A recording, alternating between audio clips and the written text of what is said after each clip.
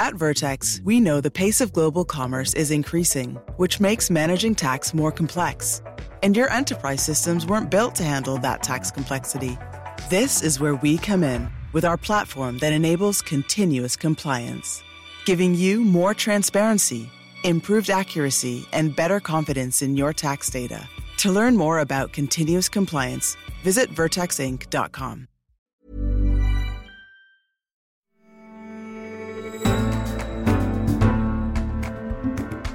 Hello and welcome to The Economist Asks. I'm Anne McElvoy. The race to replace President Trump is gaining pace.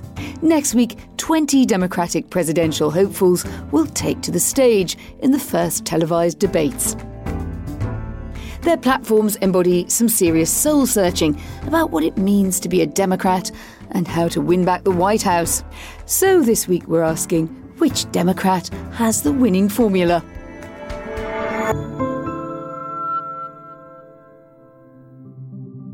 The candidates hail from right across the union. I grew up in Hawaii and I represent Hawaii now in Congress. Being a United States Senator from Vermont has been the honor of my life. And I'm proud to call myself a son of San Antonio.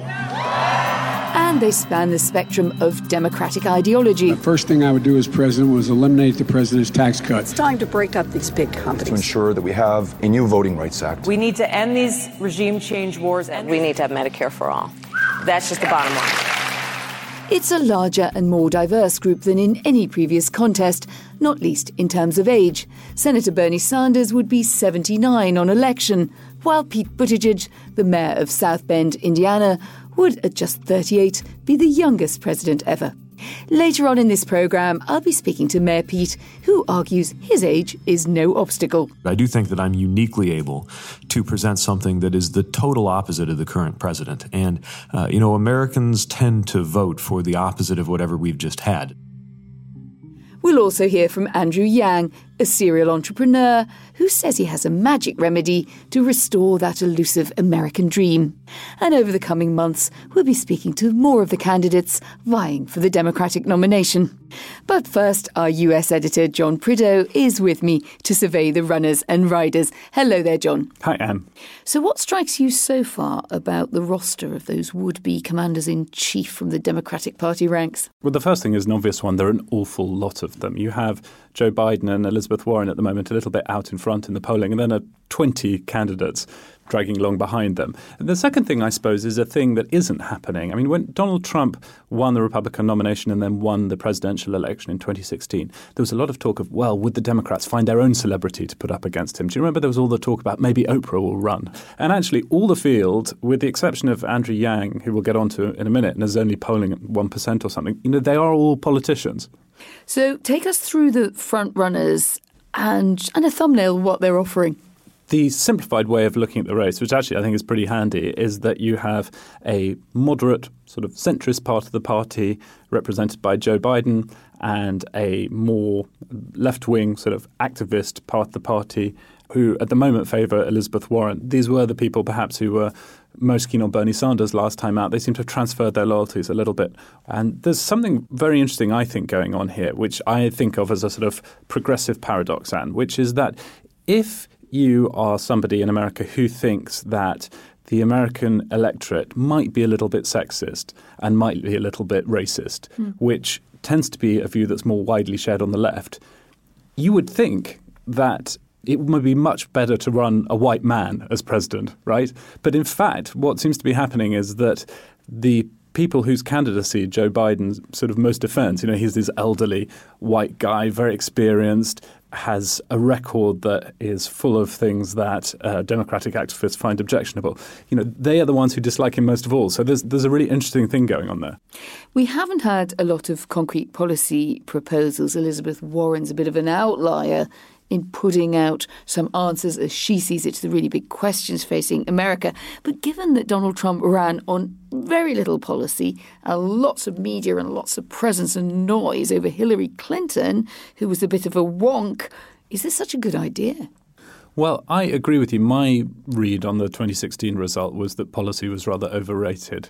That said, that is the route Elizabeth Warren is going, and she's getting quite a lot of credit for it in the primary. And so the wonk in me is sort of gladdened by that. Also, Andrew Yang has a very, very policy-heavy platform, hundreds of pledges on his website. Ah, yes. Now, Andrew Yang, you've been in touch with him. What did you find? Yes, I interviewed him down the line from his campaign headquarters in New York. He has, as we've already said, a lot of policies, but he's best known for just one, a proposal for a universal basic income of $1,000 every month for every adult in America. So I wanted to know why he's running on such an ambitious promise and also how he'd pay for it. The U.S. is the only advanced economy that does not have a value-added tax at present, and Amazon, one of our biggest companies, literally paid zero in federal taxes in 2018.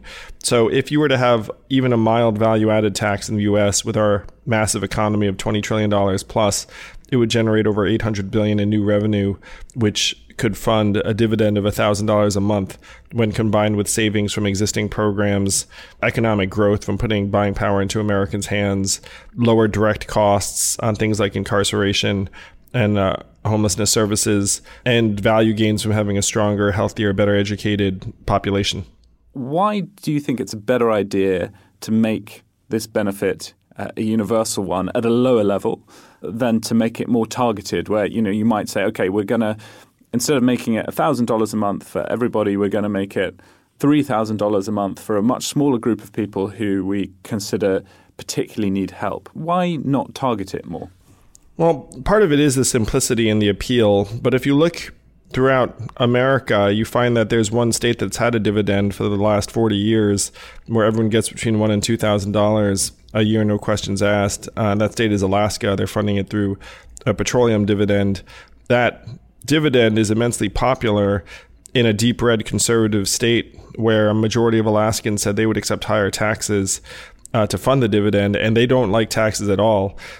So because it's universal and it seems fair to everyone, it can become politically popular and even bulletproof in a way that more complicated plans might struggle.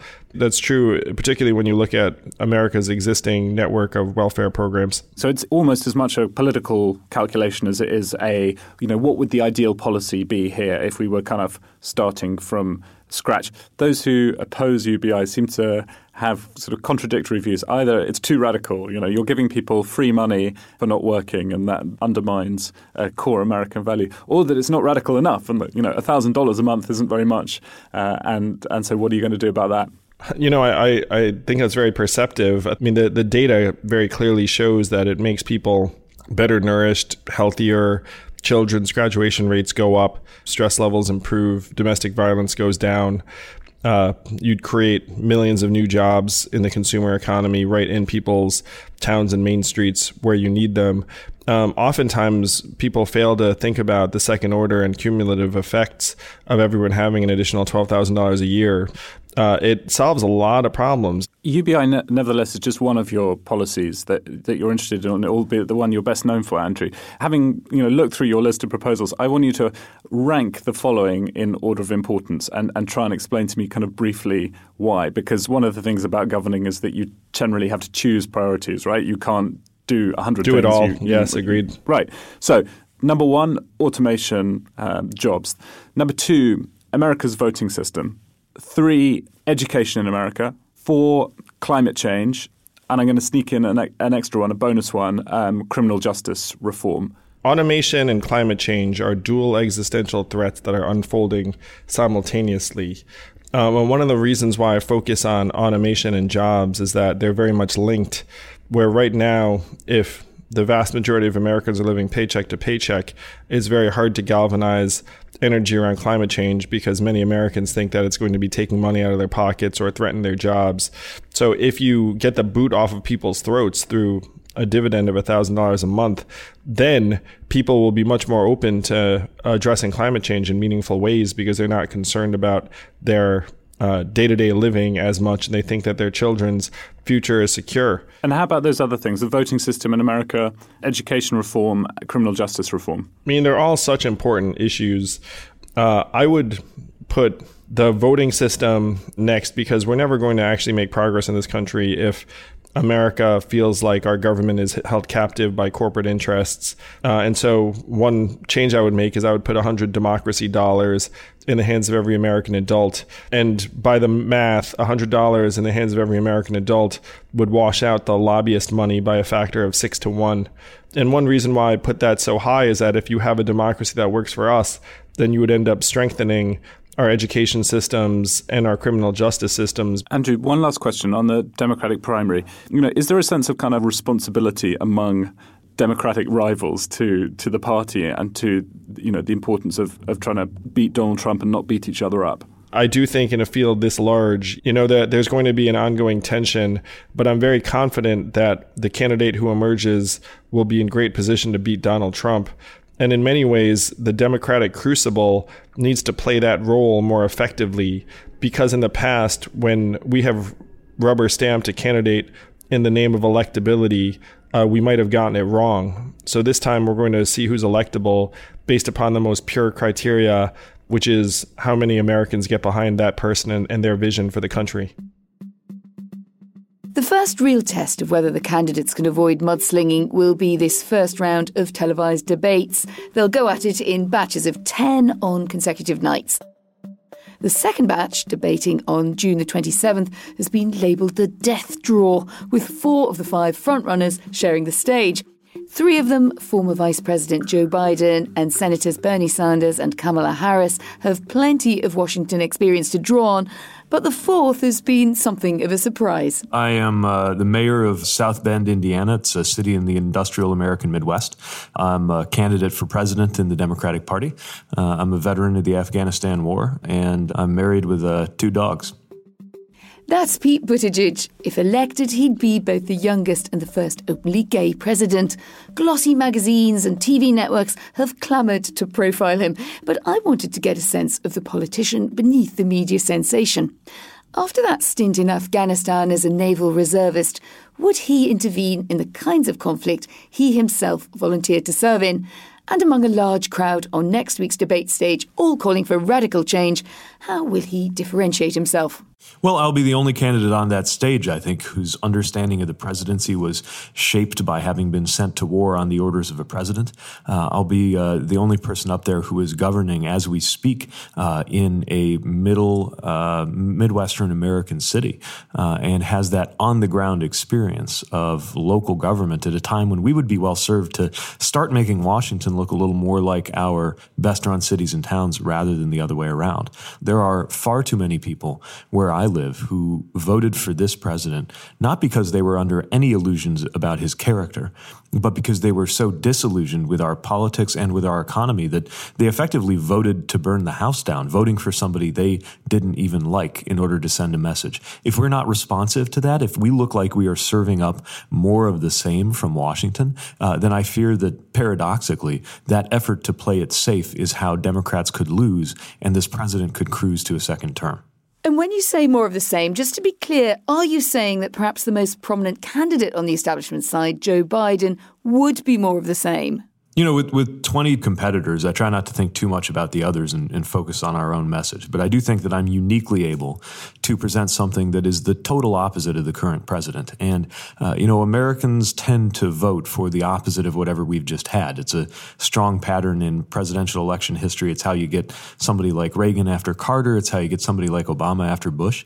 And I would argue it doesn't get more different than the current U.S. president to have somebody from a new generation living in a middle-class neighborhood rooted in middle America, confronting issues on the ground at a level of government where there's no such thing as alternative facts, and one who served the country when it was his turn. Let's move on to Donald Trump and the real fight ahead. You said he deserves impeachment. That's not quite the same as saying that you really think he should be impeached, or that you would actually move to impeach him, would you? Well, I do think that Congress ought to open impeachment proceedings because, what has come to them is effectively a referral to them as the body of last resort that can deal with the things that have surfaced in these investigations. But the only part that I have control over is the part that involves beating him in an election. And I also think there's a lot of virtue to that in terms of sending a message about where this country's values really lie.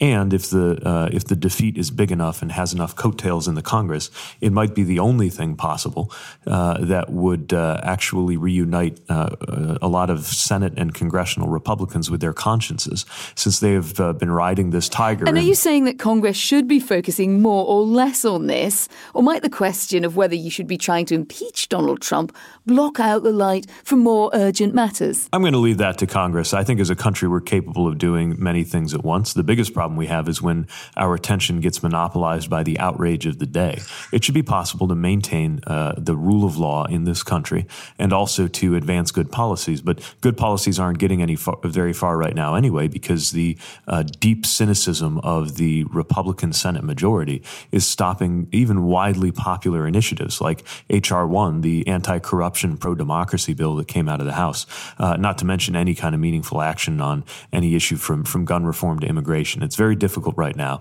but the best thing I can do to be part of the solution is to work to defeat and replace this president. Is there anything that Democrats could learn from the Trump years that make it different from running this race in the past? Yes, there are a lot of lessons to be learned. First of all, you got to ask, how does a figure like this even get within cheating distance of the Oval Office? And it simply doesn't happen unless there are deep problems in our politics and in our economy. People where I live in the industrial Midwest are furious at a system that they believe has let them down. And they're not wrong to see the rising tide lifting a few boats, but most people being stuck. You start the clock in the 70s and you look at the incredible productivity and economic growth of our country. And then you look at 90% of families seeing their incomes barely budge. And it's clear that people are angry, which has made them susceptible to the message, full as it was of racism and paranoia and xenophobia, the message of this president. Now, this president is not doing anything to make it better, but the point is he is exploiting the kinds of weaknesses that have emerged in our country. And, a happy, secure, forward-looking, strong, prosperous person doesn't become a bully. The same is true of countries. A happy, secure, prosperous country doesn't elect somebody like this. So we need to look at not only the need to defeat this president, but the need to wrangle with the circumstances that made this presidency even possible. Otherwise, we could face something similar or, though it's hard to picture, something even worse at the next turn of the wheel. You're in Charleston for the Black Economic Alliance Forum, and you've acknowledged that you've struggled to demonstrate commitment to African American voters in some ways. What is it that you think they need to hear from you? There have been so many promises made to the black community by Republican and by Democratic politicians that if you arrive new on the scene, as I am, or not yourself from a community of color, you have a lot of work to do to establish that trust. And that's why we're making sure we take this opportunity to communicate our agenda that is very specific and very ambitious. You've talked about something akin to the Marshall Plan called the Douglas Plan for Black America. Broadly speaking, what would we see if that was put into action that we don't see happening in policy at the moment? It starts with the recognition that simply replacing a racist policy with a neutral one is not going to be enough, because the racial wealth gap and other racial inequalities in our country happen because of systematic discrimination over decades and even centuries that has compounded through American history. And that means it's going to take intentional effort with real resources behind it to make a difference. And this is true across different sectors of American life. Not only do we need to make sure we have a more just criminal justice system that moves on from mass incarceration and the racial inequities that are in it. But also, we can't reduce the black experience in America to encounters with criminal justice. We also need to be talking about black entrepreneurship and what the federal government could be doing to co-invest and to make sure that more purchasing and business done with the federal government is done with enterprises owned by minority and women owners. We need to make sure that in areas of home ownership, education, and health, we are confronting the specific, quantifiable, and massive costs of racism. You've said that you want to see the prison population fall by half. That's quite a major intervention into the penal system, isn't it? It is, but we know that a major intervention is going to be required for America to prosper. Look, we are the most incarcerated nation in the developed world, and there is no correlation between mass incarceration and safety. Furthermore, we see deep racial inequalities in sentencing, in the rate at which people are being incarcerated, especially who are black and other people of color.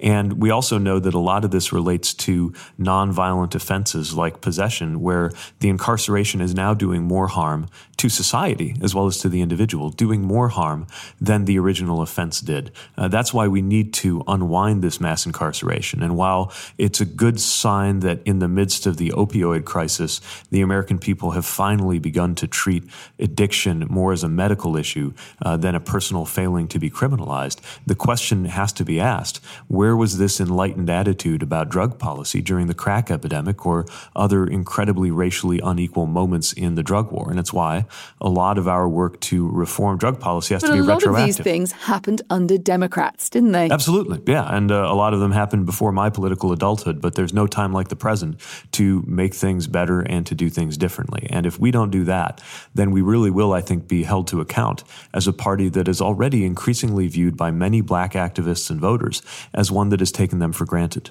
Let's turn to foreign policy, if we could. Since the speech that you gave on your priorities here, we've had the attacks on the tankers in the Gulf of Oman. So do you share the view of the US and the UK governments that Iran's Revolutionary Guard is behind the attacks? What would your response be to that as president?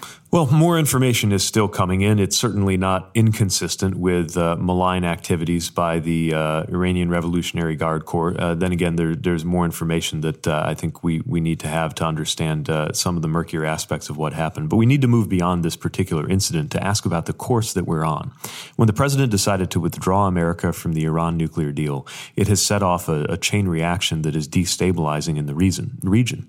You couple that with the fact that this president, even though he has pretended that he was against the Iraq war all along, has installed one of the prime architects of that war in the White House as his national security advisor.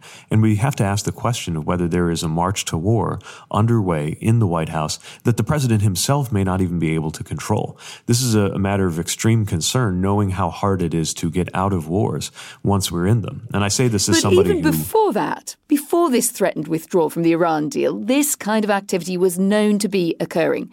So I think people will want to know, ultimately, are you always going to be looking to blame the administration, or are you prepared to call out a power that you think is behaving reprehensibly?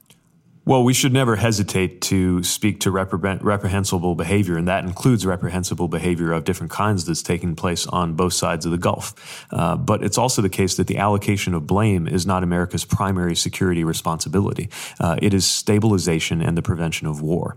And that will be my focus as somebody who believed 5 years ago when I was in uniform leaving Afghanistan that I was one of the very last troops turning out the lights, and notices that we are still there and perhaps, I'm afraid, not that far away from learning of the first American casualty of this conflict who was actually born after 9/11. We've got to have a way to put an end to endless war, and the foundations of our security strategy for the Middle East and across the world have to reflect a higher bar for what it would take for us to use or threaten to use American military force.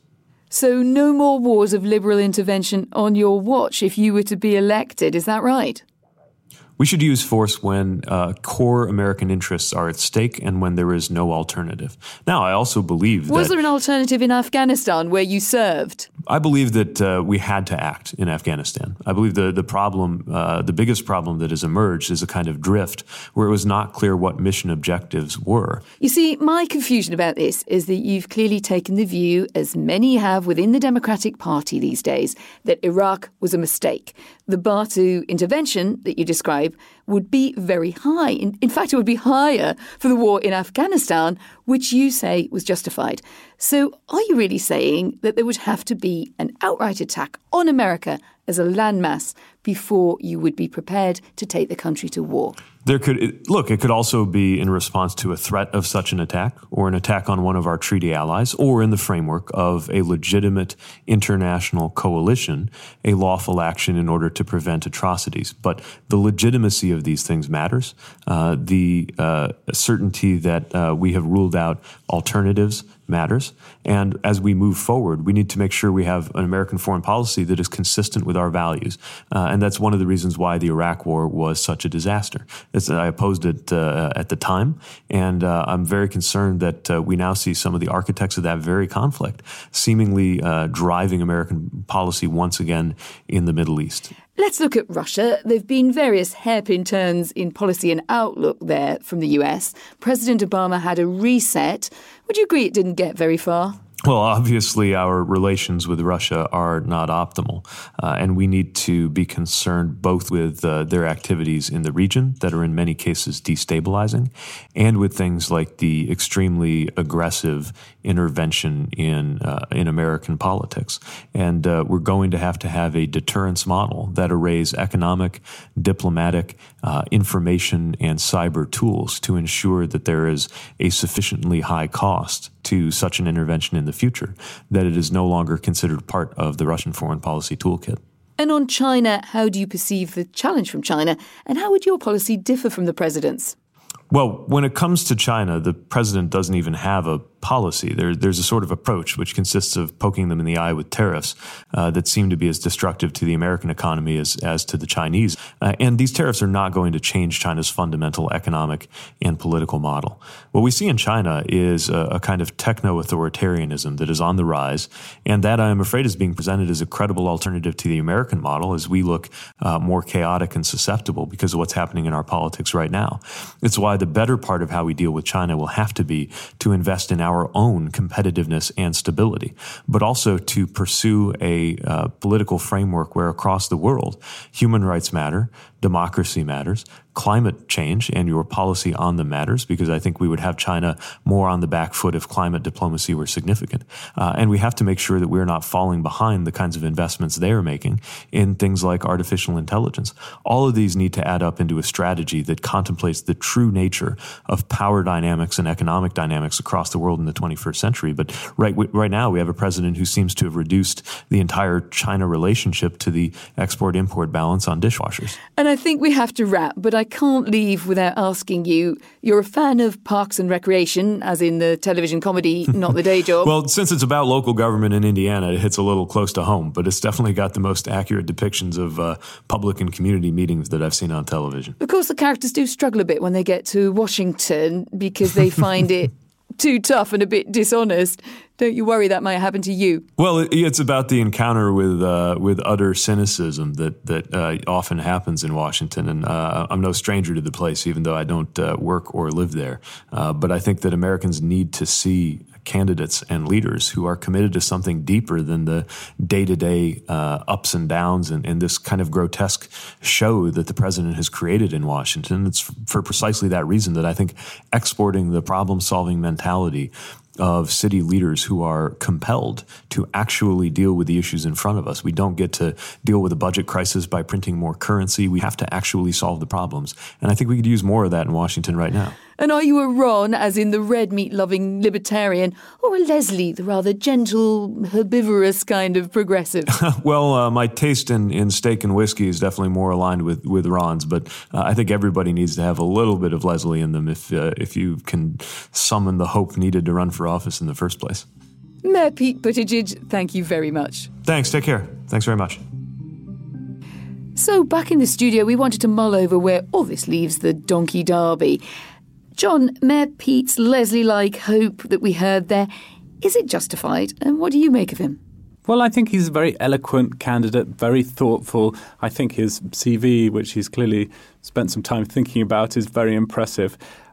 If you told me a few years ago that one of the contenders to take on President Trump would be the mayor of South Bend, Indiana, I would have asked you to go and get your head checked, Dan. But, maybe he might be the one that Democrats are looking for. He's certainly generating a lot of excitement among Democratic activists at the moment. Quite a lot of the people who a few months ago were very excited about Beto O'Rourke are now very excited about Mayor Pete. And how do you think this will play out in the debates? We know that he doesn't debate Elizabeth Warren. It's just the way the draw has gone. We will hear first from a debate in which she's the star at the moment. What are we looking for?